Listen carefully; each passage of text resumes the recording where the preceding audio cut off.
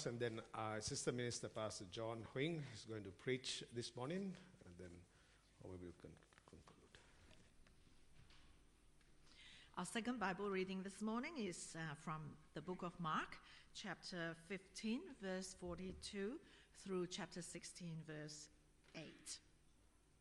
Mark chapter 15, verse 42. It was preparation day, that is, the day before the Sabbath. So as evening approached, Joseph of Arimathea, a prominent member of the council, who was himself waiting for the kingdom of God, went boldly to Pilate and asked for Jesus' body.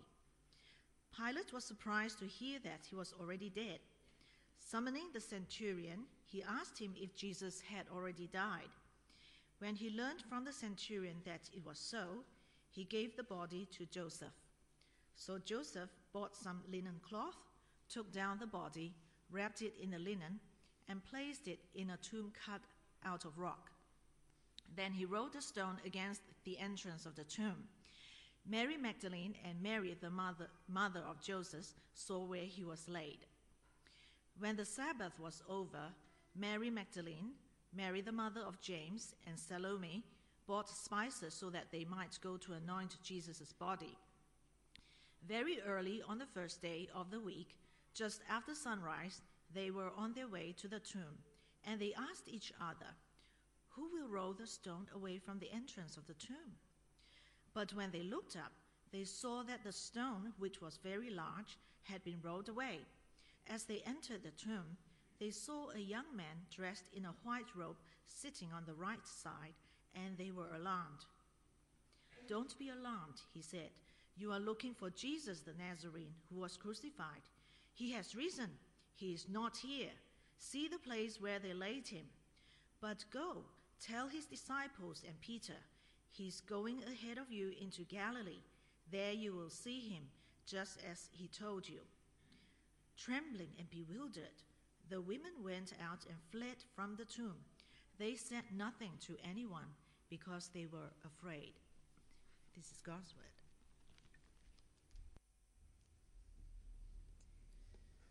Well, good morning, friends. The Lord is risen.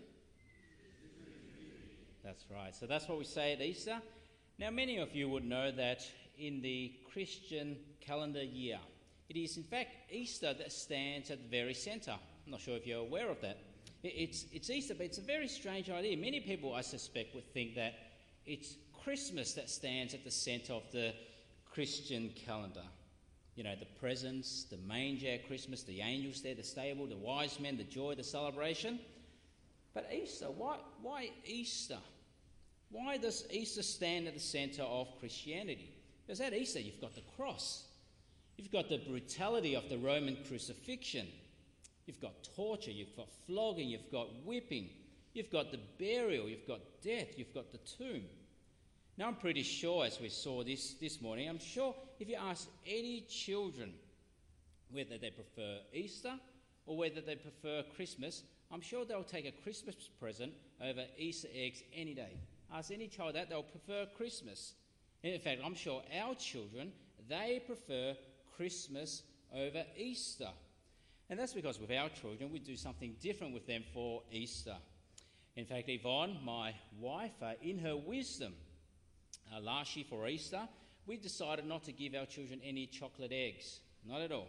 But for our children, for our traditional Easter egg hunt, last year, Yvonne, in her wisdom, she decided she'll get some quail eggs. So this is what quail eggs looks like when that comes up.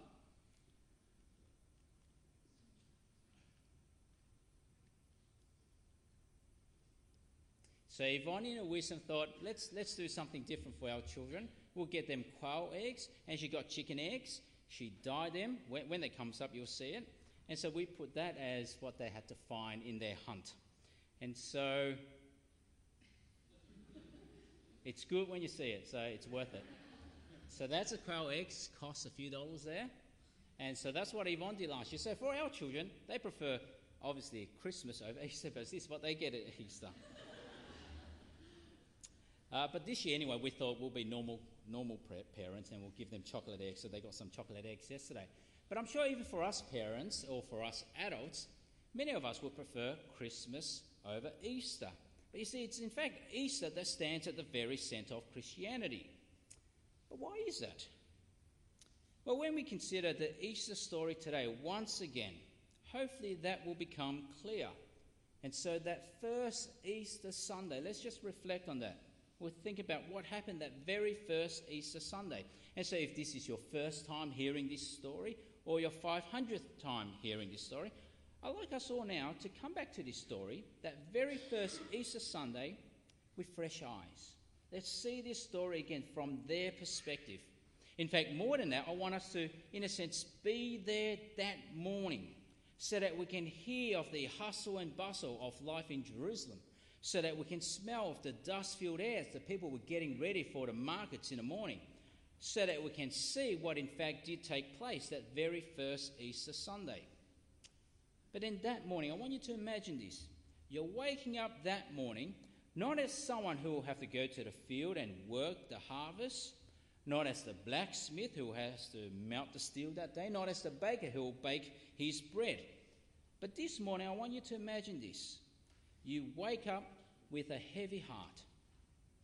You wake up depressed, too depressed to smell the flowers of spring. You wake up too anxious to feel any joy and life.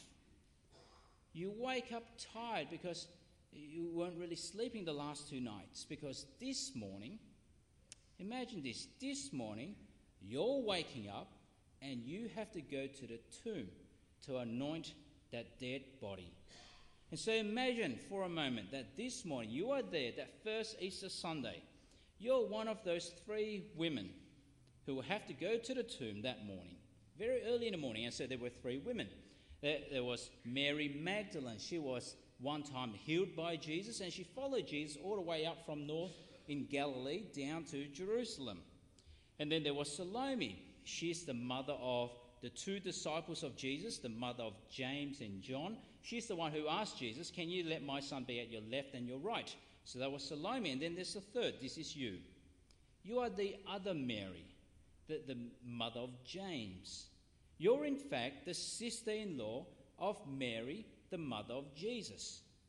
And so that makes you the auntie of Jesus. You were there, one of the 3. What would you be feeling this morning?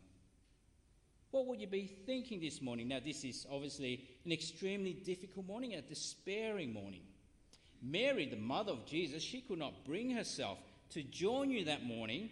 Your sister-in-law, she couldn't come with you because it would be to see her dead son after he's been tortured, to see the body that was butchered, now lifeless, in the tomb. And you can understand why. You see, remember back Friday now. Friday, you were standing next to Mary, the mother of Jesus, at the foot of the cross. And you saw what they did to Jesus, how they plunged that crown of thorns into his skull. And you saw, as you were watching him hanging from the cross, blood dripping down from his open wounds, from all the flogging, from all the whipping. You still hear the sounds of his screams ringing in your ears. And his body hanging there on the cross, bruised and butchered. And you still vividly hear in your mind, with pain and agony as he was hanging there, you still hear those words he cried out, my God, why have you forsaken me?" And you still hear with his last breath he managed to say, "It is finished." Just imagine you were there. And so you still remember that horrific scene. And along with the other Marys at the foot of the cross, you're weeping tremendously in grief and sorrow. And you were powerless to do anything about that at all. And so you can understand why Mary, the mother of Jesus, could not bring herself to see the corpse of her son who died such a vicious death. And so now you, the auntie, along with Mary Magdalene and Salome, you wake up very early this morning to go to this tomb to anoint the dead body of Jesus. Now, at the cross on Friday, you were powerless to do anything. You were powerless to help Jesus in any way. But this day, this was your last act of kindness that you can show this man who loved you so much. And so the 3 of you wake up early in the morning, just after sunrise, as the sky was glowing from the rising sun. You head to the tomb. Now, you knew exactly where the tomb was. You see, on the Friday, remember, on the Friday you saw where they placed Jesus. You saw Joseph, the prominent council member. You saw where he laid the body of Jesus. You saw them roll that big stone over the entrance of the tomb. And so as you were heading to that tomb, you knew exactly where it was. It occurred to you, do you notice? 3 old women, you and 2 others. You're heading there, and then it occurred to you, well, who will roll the stone away from the entrance of the tomb? You're realistic here. How will you move that? Well, none of us 3 women can do that, but anyway, you go ahead towards the tomb, hoping that there will be help on the other side. Now, as the sky was getting brighter, you're getting closer to the tomb. What will you be thinking at this point? You know what's there in the tomb. You know what you'll see. Perhaps you're anticipating now the stench of death. Perhaps you're a bit anxious, having to unwrap the linen cloth over this dead body, this messed up and broken body. Perhaps now you still have this sense of tragic disbelief. How could this have happened to my nephew Jesus? That court that condemned him to death with trumped up charges. How was that allowed? He was an innocent man. He did so many good things. He was compassionate, merciful, healed so many people, fed so many people, saved so many, forgave many, loved so many. Why couldn't he save himself? I remember hearing those soldiers. They were mocking him. You heard that. Why didn't he save himself? He had the power to do that. And so you just can't believe that he is gone. Or perhaps now you're just filled with grief and sorrow and sadness and this emptiness inside. Now, isn't that the experience of all of us when we are confronted by death and mortality? I mean, just when you go to a funeral, you know the feeling. When you go to a funeral, just this year alone, we're only a quarter way in, and I've already been to 2 funerals. Just this year alone, in my circle of friends and people I know, there has been 6 deaths. In fact, this last week, one of my friend's father passed away. You know that feeling, that hopeless, helpless feeling when someone dies, when death robs us of our loved ones. I still remember one of the first funerals I went to was hard. It was very hard. It's still very vivid in my mind when one of my family members passed away. You know, that heart-sinking feeling, heart-breaking feeling. As much as you want to do something for the dead, it is just hopeless. We try to honour them, we try to respect the dead, but there's this sense of hopelessness. No matter how much you grieve, that person's body will still slowly decompose. As much as you cry, that person will still remain dead tomorrow. And it seems that death has won at the game of life. And so you, with these other 2 women, you're walking towards a tomb now. You're getting closer. And what are you feeling? Well, that's what you're feeling. You're walking towards a tomb. Your dear nephew, this deep, sinking feeling of hopelessness, shoulders heavy and drooping, heart just sinking away. Death has won. Your nephew's dead. He was meant to be the saviour of the world. And now your saviour is dead. See, if the Easter story ended at that point, that would just be the normal human experience, wouldn't it? That would just be the normal human experience. People live and then people die. Why should it be any different in this case?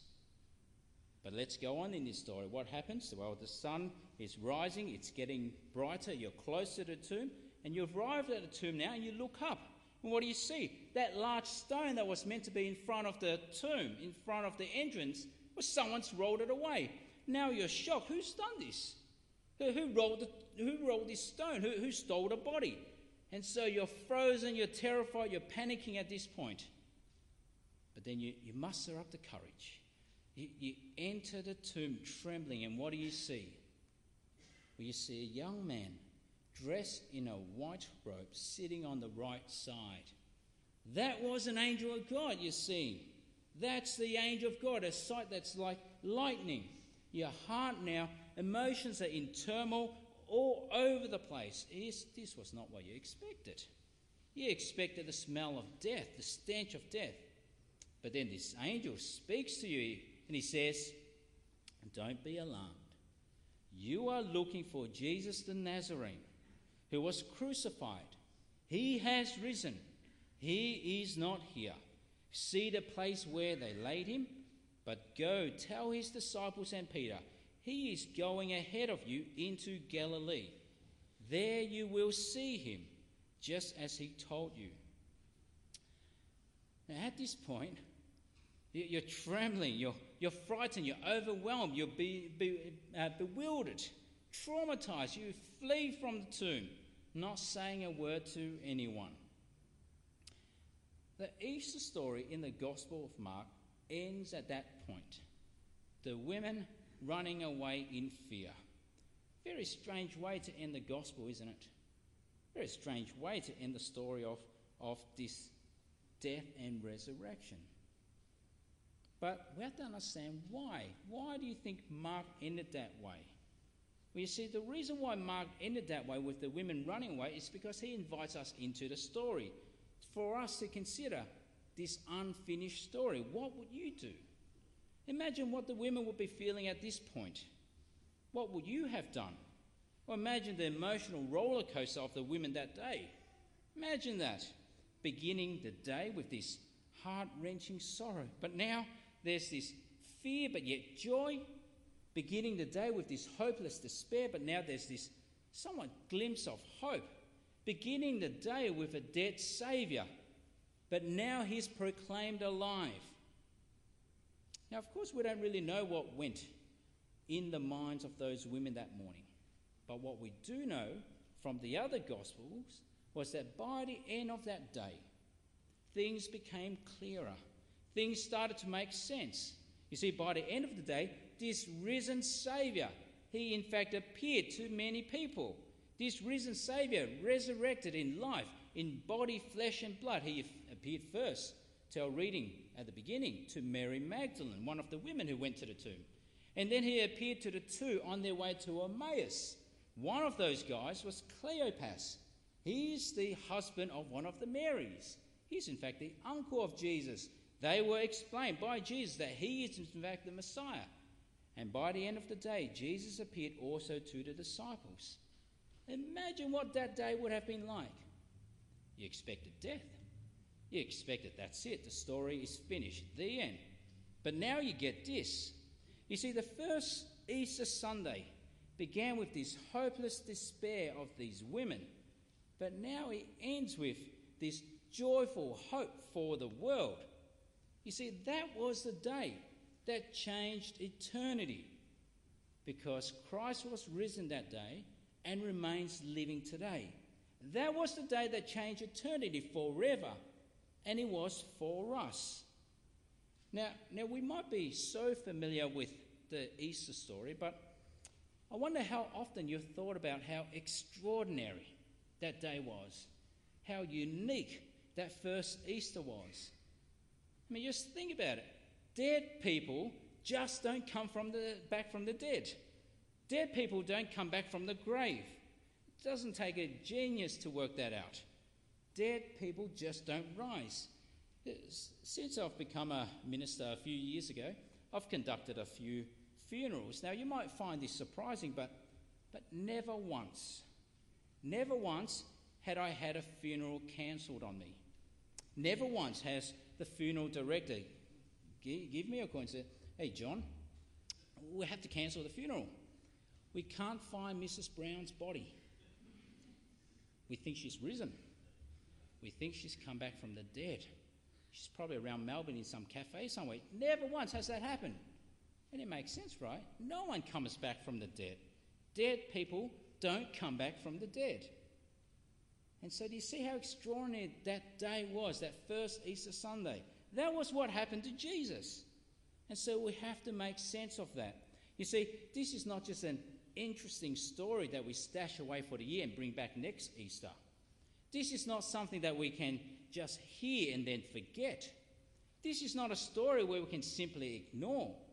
You see, if in our history, in human history, in the life of this world, Jesus has come back from the dead, and if his tomb remains empty forever, then that is to tell us something. That is to show us how significant that day was, how earth-shattering that day was, because that day was the day that ushered in a whole new world order. That was a day that changed eternity forever. And that's because, you see, for Jesus to come back from the dead, that was God's way of declaring to this world, of declaring to this universe that is the man who is the ruler of the world. That is the man who is the Lord of the world, not the presidents, not the prime ministers, not the chancellors. That is the man who is the ruler of all. And it is God's way of declaring that is the man who is the Saviour of all. He is the Son of God who went to the cross to die for sinners, to die for rebels, to take the place of rebels that they might have life. The resurrection is, in a sense, God's stamp of approval. He is for real. He is the Lord and Saviour of all. It vindicates all about Jesus. All that he taught, all that he promised, all that he claimed. All of that is true. How do we know that's true? He came back from the dead. And that affects all of us. The resurrection declares something about us as well. The resurrection declares that his death, the death of Jesus on the cross, was no accident. The resurrection of Jesus declares that the death of Jesus on the cross was in fact for us, for people. The resurrection declares that I'm in fact a great sinner, in need of a great Saviour. The resurrection declares to you that you are a great sinner in need of a great Saviour. And the resurrection declares that Jesus is that great Saviour who willingly went to the cross for us, who bled and hung there to die in our place, to shield us from God's judgment and anger, to take the judgment we deserve, and so to bring us back into relationship with God. That's why Easter stands at the very centre of Christianity. It is at Easter that we are brought back into relationship with God. And so when Jesus promised in our first reading, when Jesus proclaimed this, he said, I am the resurrection and the life. He who believes in me will live, even though he dies. And whoever lives and believes in me will never die. Do you believe this? You see, that's a question that Jesus asked Martha. But that's a question that Jesus continues to ask every generation of people. That's a question that you must answer. Will Jesus be your Saviour, or will you try to save yourself? You see, if you believe in those promises of Jesus, then you not only live differently, but finding comfort and peace and security and forgiveness and assurance and salvation in the one who came back from the dead, in the one who is declared Lord and Saviour of all. But you also die differently. You see, for those of us who do believe this, when we face death in its face, in the horrors and the darkness and the ugliness and the blackness of death, we can face it without fear, without terror. Because you see, one tomb in our history remains empty. One man came back from the dead. You see, that is proof that death does not have the last word. Jesus does. Death has not won. Jesus did. Death has in fact been defeated. And now there is eternal life. Death, you see, for us who believe in this, no longer casts its big dark shadow over our lives. Jesus has dealt the death blow to death itself by coming back to life again. And that's why in Christian churches like ours, you look at the cross even above me, you don't see a crucifix there. You don't see Jesus still hanging there. It's an empty cross because he's risen. He's risen to promise us that we will be raised again. And so how will this Easter be for you? In our history, one tomb remains empty. One man was raised back to life again. That stands at the very centre of Christianity. You can't ignore that. You can't dismiss that. And so Jesus asked, do you believe this? If you do, you'll not only live differently with great comfort and assurance, but you will die differently with great hope and peace. And that has been the case for all Christians since that first Easter. One such man was Dr. John Paton. He was a man who understood the promises of Jesus, understood the promises of resurrection life. Now, John Paton, some of you may have heard of him. He's now long past. He's past and dead. But his tombstone is in the Kew Cemetery. And so about 2 months ago, on my day off with Yvonne, on the Monday, we were heading towards the city for lunch, and we thought, let's stop by the Kew Cemetery. I knew his tombstone was there, and we wanted to find it. How romantic on our day off. So we went there. It was nice. There was tombstones there. And so we went looking for John Paton's tombstone. It took us a while because there was another John Paton there, but eventually we found it, and this was his tombstone. You see there inscribed, missionary to the New Hebrides. Very small, but that's what it says. Now, what's fascinating about this Dr. John Paton was that he was a Presbyterian minister. He lived in the 1800s in Scotland, and he was a missionary who planned to go to the South Pacific, to the New Hebrides, as a missionary. And when he decided to do that, one of his good friends said to him, "Are you sure about that? You'll be eaten by cannibals if you go to that island." And do you know what Dr. John Paton said to him? You see, John left only 14 days after getting married. They did go, but this was what he said. He said, "Mr. Dixon, you are advancing years now, and your own prospect is soon to be laid in the grave, dare to be eaten by worms." And he goes on to say, "I confess to you that if I can but live and die serving and honouring the Lord Jesus, it will make no difference to me whether I'm eaten by cannibals or by worms." And he goes on to say, "In the great day, my resurrection body will arise as fair as yours in the likeness of our risen Redeemer." And so, how will this Easter be for you? Easter comes and goes each year. But that first Easter was the day that changed eternity forever for us. It's the most fantastic of the Christian claims. One tomb remains empty. One man has come back from the dead. And the promise is that your tomb, your grave, will also be emptied when he comes back again. For you too will rise. The same power that raised him will also raise you.